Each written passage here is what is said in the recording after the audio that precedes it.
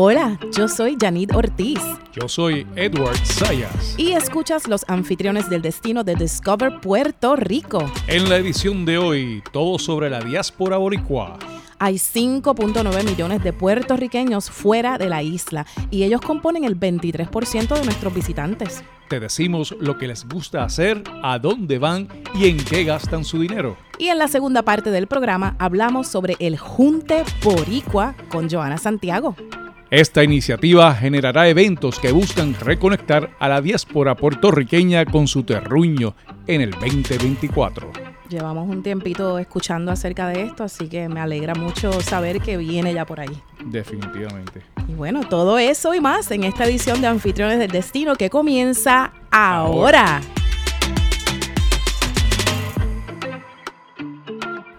Le damos la bienvenida a Cecilia Rodríguez, nuestra analista de datos. Bienvenida, Cecilia, una vez más.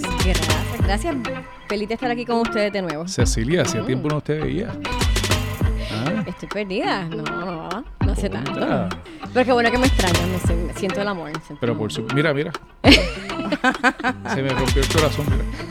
Mira para allá, ustedes no pueden ver, pero Eduard tiene un corazón de esos para el estrés que los puedes apretar. ¿Cómo se le llama? Un stress ball. Una bola para el estrés. Tengo tanto estrés. Una bola, un corazón para el estrés. Ay, mi madre. Pero bueno, Cecilia, a lo que venimos. Uh-huh. ¿Tenemos un perfil de la diáspora boricua que nos visita o no? Pues mira, saben que nosotros hacemos el perfil del visitante, ¿verdad? Que nosotros llevamos a cabo entrevistas a fondo con personas que nos están visitando en diferentes sitios de la isla, principalmente en el aeropuerto, que acaparamos, ¿verdad? La mayor parte de los viajeros que no son residentes. Y se le preguntan montones de cosas, entre ellas pues si son se consideran de la diáspora puertorriqueña, y con esa información pues podemos filtrar nuestro reporte para entonces identificar algunos perfiles de ese mercado en particular. Así que tenemos un poquito de información de ese mercado y es bien cómico porque uno tiene unas hipótesis, unas ideas de preconcebidas Uh-huh. Y cuando uno corre los reportes y ve la data y dice, esa data está bien. Mira, Cecilia, yo siempre digo que por ahí dicen que los datos son los datos. Uh-huh. Y eso es así. Lo demás son opiniones. Claro. Porque yo puedo tener una idea preconcebida, una opinión sobre algo y cuando veo los datos, rayo, pues estaba mal. Eso no se discute. Pero sí, entre el perfil que te puedo dar rápidamente, obviamente cuando tienen una conexión, una de las motivaciones bien grandes para visitar la isla es conectar con la familia, ¿verdad?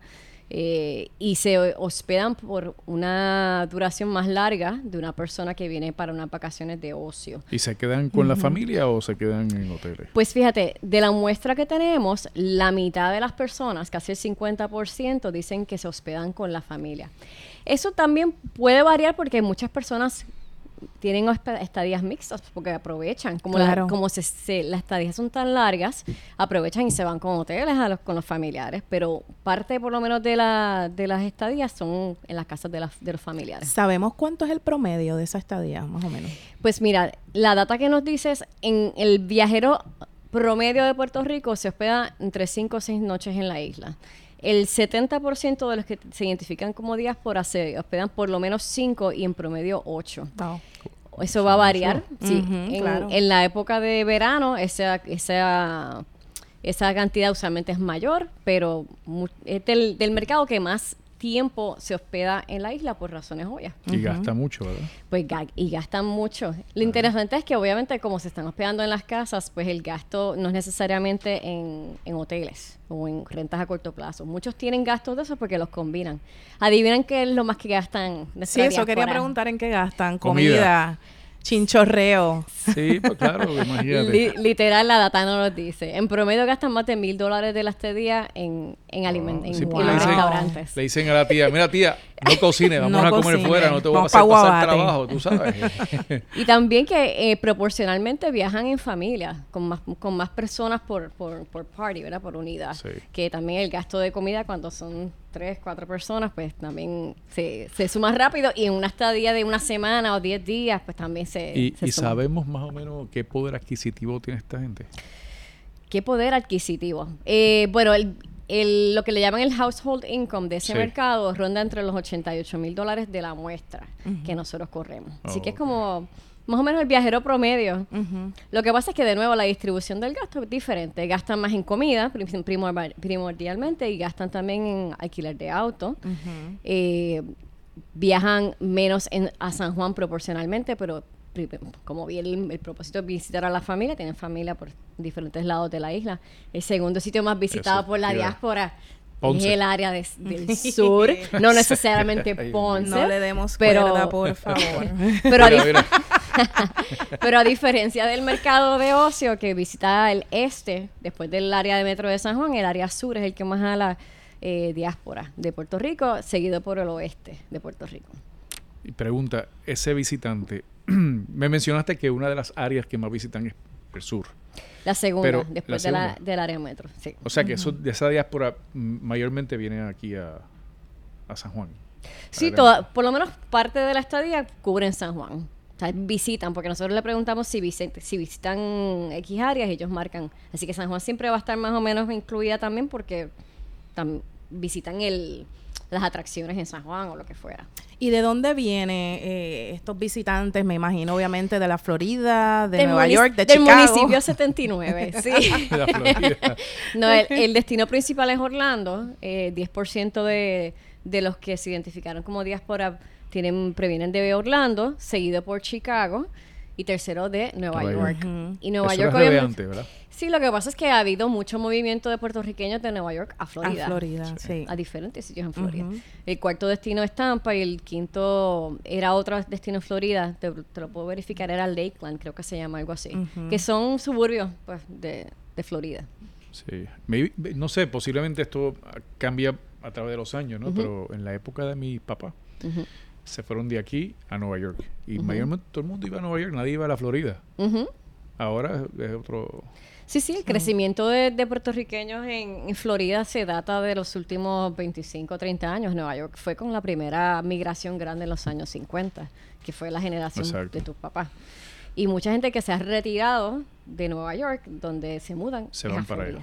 Sí. ¿Y este visitante de la diáspora regresa con frecuencia o es como que viene de 1,000 en 100, de cada 3 años? Lo que te puedo decir es que muchos, el 97% dice que regresa. Cuando se le pregunta cuál es la probabilidad de que regrese, 97% dijeron que era likely o very likely, o sea que probable o muy probable que una regrese. Vez al año.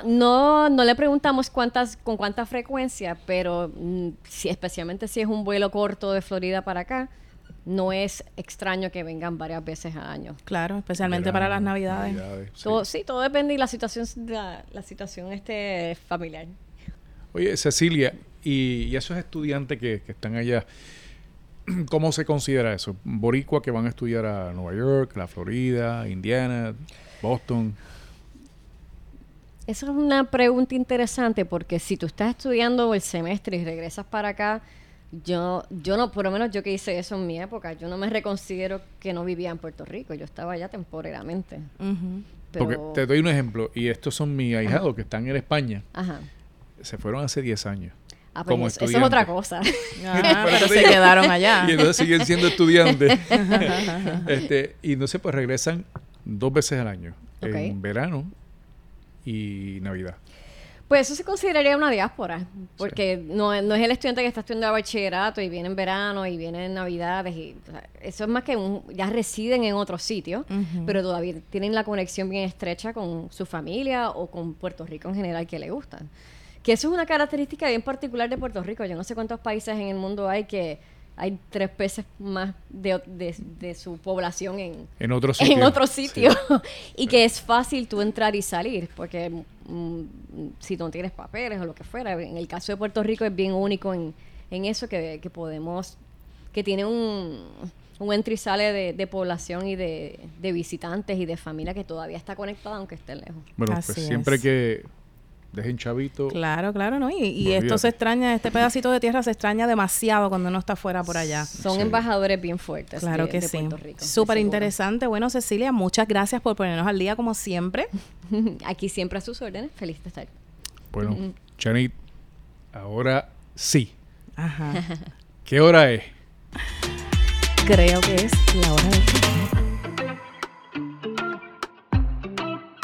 Y este cafecito que nos llega de nuestros amigos de Cuela es Café Alquimia.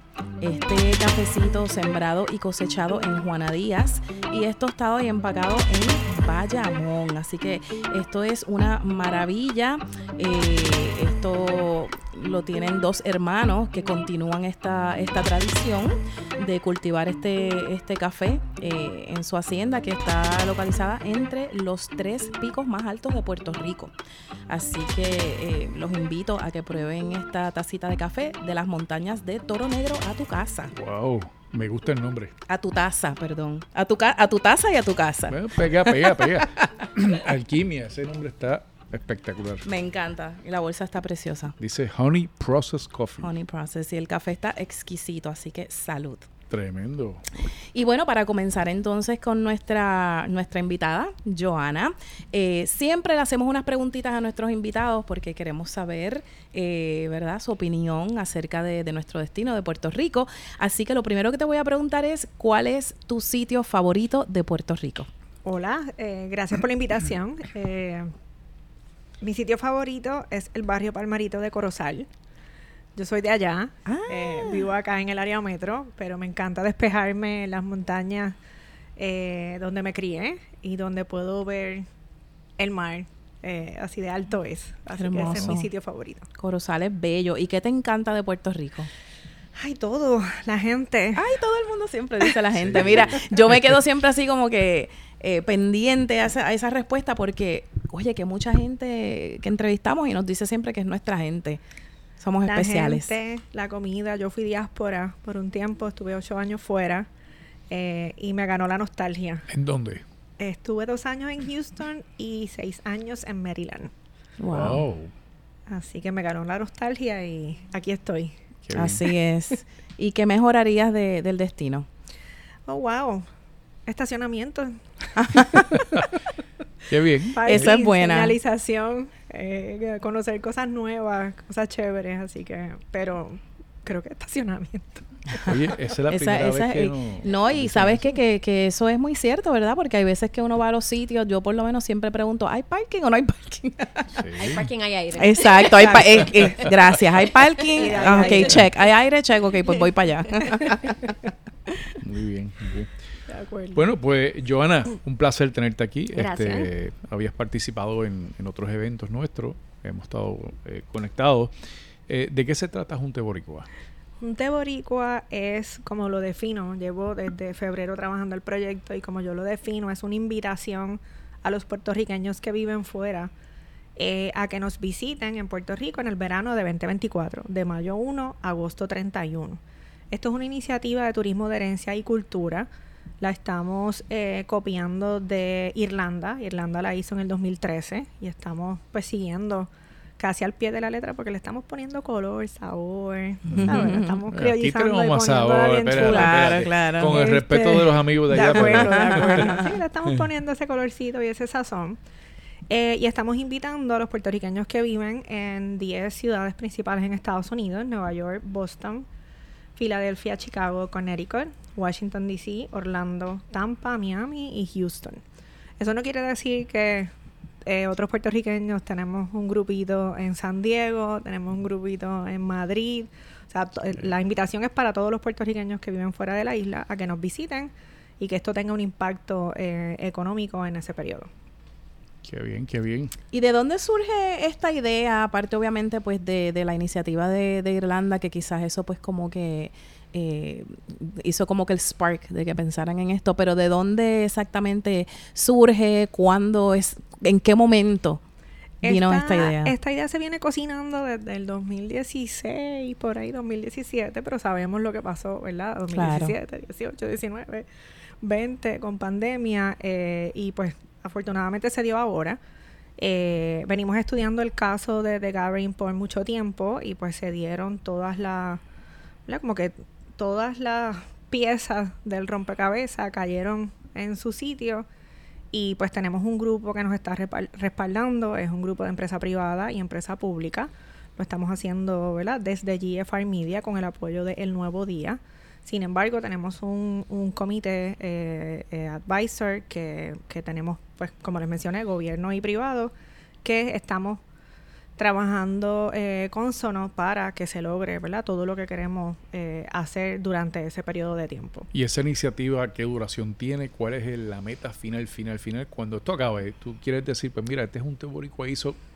¿qué? Cuando esto acabe, nosotros debemos sobrepasar los objetivos, que es que 50,000 puertorriqueños adicionales a los que ya vienen, que Cecilia, como toma comentaba nota, sobre el toma perfil, nota. 50,000 puertorriqueños adicionales impacten la isla, se queden en el periodo de tiempo que mencionó Cecilia, de 5 a 8 días, gasten en promedio pues la cantidad que se gasta y entonces tenga un impacto económico que esperamos que sea principalmente en pequeños y medianos empresas. Sí. ¿Por qué? Porque la iniciativa va a resaltar los eventos que van a estar pasando en toda la isla, no solamente en las áreas comunes que se visitan a nivel turístico, pero sí vamos a resaltar eventos en los 78 pueblos. Estamos levantando los eventos que van a pasar en los distintos municipios, cada municipio nos está dando ya información. Por ejemplo, Loíza tiene como 9 eventos en verano, Isabela ya nos dio 6, entonces todos esos eventos van a ser parte de esa pues convocatoria, de que no solamente pues tenemos las playas, tenemos esto, tenemos lo otro, que es hermoso y precioso y siempre lo van a hacer, pero como es enfocado en herencia y cultura, estamos apelando un poquito más a conocer a tus raíces, y entonces de dónde tú vienes, de dónde viene tu abuelita, dónde estudiaron tus papás, etcétera, etcétera. Eso es parte del compromiso. Oye, Joana, yo creo que las metas de ustedes están bien alineadas con las metas de Discover Puerto Rico. Claro, O sí. sea, queremos traer a esa diáspora y además de eso nos concentramos en lo que es la cultura. Has visto nuestra campaña Vive Boricua, Live Boricua, y eso es lo que precisamente se vende esa promoción, ¿no? Todo lo que es la cultura, el arte, la música, la gastronomía. De acuerdo. Y eso es lo que queremos vender allá afuera. Y Joana, explícanos un poquito cómo es esta dinámica, ¿verdad? ¿Cuándo se supone que arranque este evento y la duración? Porque me imagino que entonces ustedes van a tener un calendario para que la gente pueda planificar y decir, pues mira, me voy a tirar para esta fecha o me quedo la duración completa. ¿Cómo es la dinámica? Mira, nosotros vamos a comenzar campaña la primera semana de diciembre. En diciembre empieza la campaña fuerte en las 10 ciudades que mencioné. Y ahí vamos a estar enviando el mensaje de lo que va a estar pasando en Puerto Rico. Empezamos en mayo 1 hasta agosto 31. En mayo vamos a tener el evento de apertura. Ese evento vamos a hacer la primera parada puertorriqueña en Puerto Rico. Estamos invitando a las más de 10 paradas puertorriqueñas. Ya era tiempo. Que se estén afuera a que nos acompañen aquí, obviamente pues con los municipios y entre otras iniciativas que vamos a estar haciendo. Eso va a ser en San Juan. Y pues vamos a terminar con distintos eventos en todo el área del Viejo San Juan. Ese es el opening. Luego vamos a resaltar y vamos a hacer publicidad para todos los 100 eventos de los 78 pueblos. 100 eventos. Vamos a resaltar un evento por pueblo. Ahí hay 78. Los conciertos, obras de teatro y cosas que van a estar pasando en el Coliseo, en el Coca-Cola Music Hall, Bellas Artes, etcétera. Ya eso nos da 100. Estamos hablando con las compañías sin fines de lucro. Ellas también tienen unos eventos espectaculares, bien chulos, familiares y cosas puntuales y también de nicho, eventos corporativos, así que todo lo que esté pasando en Puerto Rico en ese periodo entra dentro de Junte. Y el último evento, que es el cierre del Junte Boricua, donde nos estamos insertando con el Instituto de Cultura en la Campechada. Ok. La Campechada se mueve de fecha para el 2024 y va a ser el último fin de semana de agosto. Y ese va a ser el cierre de Junte Boricua. Ok, o sea que esto se extiende desde prácticamente, convocatoria en diciembre y mayo, prácticamente julio, agosto, la mitad del año de 2024. Wow, o sea que las personas tienen 6 meses básicamente para venir acá a Puerto Rico y disfrutar de todos estos eventos y reconectar con sus raíces. Está buenísimo. Joana, ¿y hay acuerdos con aerolíneas? Pues en este momento estamos reuniéndonos con muchos de ellos. Tenemos una reunión esta semana con una de las aerolíneas y seguimos buscando partners y yo les llamo amigos del Junte. Qué bien, qué bien. Oye, te tengo una pregunta bien particular. No se rían, por favor. De esos 100 eventos, uno por municipio, ¿no? Uno por municipio. Ponce, ¿qué hay? Ponce, tengo que verificar el listado que tengo en Ponce, pero Ponce tiene tela para cortar pero en el verano. olvídate. Festivales, Y fiestas Guaynabo City, patronales. ¿hay algo por ahí? Guaynabo, tengo La otra de información de Guaynabo, sí. Guaynabo, Corozal también la tengo. Siempre digo Corozal porque yo soy de Claro. Corozal. Si no aparece en otro, tú me avisas en Ponce. Todos los eventos podemos que hacer los tengan, 100 todos los en eventos Ponce. que conozcan, que estén pasando en Puerto Rico, nos dan esa información y son parte del Junte. Y Joana, te pregunto, ¿va a haber como un repositorio, van a tener algún website donde la gente pueda llegar y leer toda esta información? En este momento el website es junteboricua.com. En Ok. ese website hoy lo que estamos haciendo es dando un poco de información de Junte y captando emails para las personas que quieren recibir información. Luego, ya en diciembre, cuando empiece la campaña, ese website se convierte en Somos Puerto Rico, que es la cobertura que ha hecho el Nuevo Día y Primera Hora sobre los 78 pueblos. Ahí tenemos información de qué pasa en el pueblo, qué hacer, dónde ir, dónde comer, etcétera, etcétera. Y en ese lugar también van a encontrar la información de los eventos. Ahora mismo la dirección de los eventos es eventos.junteboricua.com, pero ya a partir de la primera semana de diciembre se va a encontrar en junteboricua.com. Junteboricua.com, perfecto. Y hay un estimado de cuántas personas, o el impacto que pudiera tener económico, cuántas personas pudieran venir. Con los datos que tenemos del 2022 del DMO, y lo tenemos que actualizar con el 2023, y yo sé que Cecilia me va a ayudar mucho en eso. Por supuesto. El puertorriqueño que visita la isla gasta $181 diarios. Si ponemos en promedio que se queda 8 días, eso tiene un impacto, los 50,000 adicionales, de 75 millones. Wow. Sin embargo, esos números los tenemos que revisar con los números de 2023. Cecilia, Eso se le consigue, claro. toma nota. Y el propósito, obviamente este sería el primer año que se va a llevar a cabo, pero al final es algo que lo quieren hacer ya como una tradición, si Pues se si seguimos lo que hizo Irlanda lo hizo en el 2013 y entiendo que lo está replicando ahora, lo volvió a hacer. puede. Lo que nos han dicho varios irlandeses, que nos hemos encontrado varios en el camino y ha sido fascinante, es que el efecto que tiene después, ¿verdad? De que yo vine, traje a mis hijos, y depende también del estado donde venga. O sea, si es Nueva York, tiene tercera, cuarta, quinta generación, entonces no han visitado la isla mucho. So, el efecto que eso tiene después, pues como que no es recomendable hacerlo todos los años. Okay. Así que Irlanda lo está haciendo ahora, Ok. 10 años Chévere. después. Y ese esfuerzo de ustedes de hacerle el acercamiento a la diáspora, ¿verdad? Para conseguir estos embajadores, ¿cómo les va? ¿Cuál es el feedback que han recibido hasta ahora? Pues yo estoy de tour por estas 10 ciudades y ha sido fascinante. Ya tenemos los 10 embajadores líderes de cada ciudad. Y estos embajadores tienen como objetivo reclutar otros embajadores. Cada uno tiene que reclutar 50. Y hacemos cafecitos, le llamamos cafecitos, que es un gathering entre ellos. Le hablamos de lo que es el Junte, le damos las herramientas, les explicamos el impacto, todo esto que acabo de hablar con ustedes. Y ellos se comprometen a reclutar embajadores y pues obviamente seguir promoviendo. Se convierten en promotores al Para final del regar la Junte. voz. En este momento tenemos 200 embajadores. La meta es tener 500. Wow. Ahora yo salgo la próxima semana al cafecito de Houston, de Washington D.C., de Filadelfia, de Wow. Miami, Mira, de Chicago. rayos. Así que yo estoy segura que vamos a llegar a la meta y estamos súper contentos. Cada ciudad es súper fascinante porque son motivadores diferentes y para mí es como un focus group. O sea, Nueva York fue diferente a Tampa, o sea, Qué bien. a Chicago, a Filadelfia, de verdad, son perfiles diferentes, pero todos siendo puertorriqueños. Es fascinante también lo que están haciendo ellos, no solo por Puerto Rico, sino por la cultura Eso puertorriqueña está buenísimo. en cada una de las ciudades. Son gente Tremendo. muy linda. ¿Y el Excelente. plan es repetir este esfuerzo o van a ver cómo les va este año? Vamos a ver cómo nos va este año. Súper. Qué bueno, pues yo les auguro mucho éxito. Sí. Entiendo que esto Gracias. va a ser fantástico, ¿verdad? Para toda la gente que está allá afuera, venir acá a reconectar. Así que los felicito por este esfuerzo. Y nada, vamos a No, colaborar yo- juntos para echar es esto un para palo. adelante. De acuerdo. Eso Claro es que un palo, sí. de verdad que sí. Es un Yo proyecto muy lindo. Los felicito y tienen el vaqueo de una buena compañía, una compañía grande, ¿no? Claro que sí. De medio, así que muchas Tremendo. felicidades. Junteboricua.com. Así que búsquenlo pronto. prontito y me imagino que estarán también en todas las redes. Definitivamente. Perfecto. Bueno, pues lamentablemente se nos acabó el café del día de hoy, así que será hasta la próxima ocasión.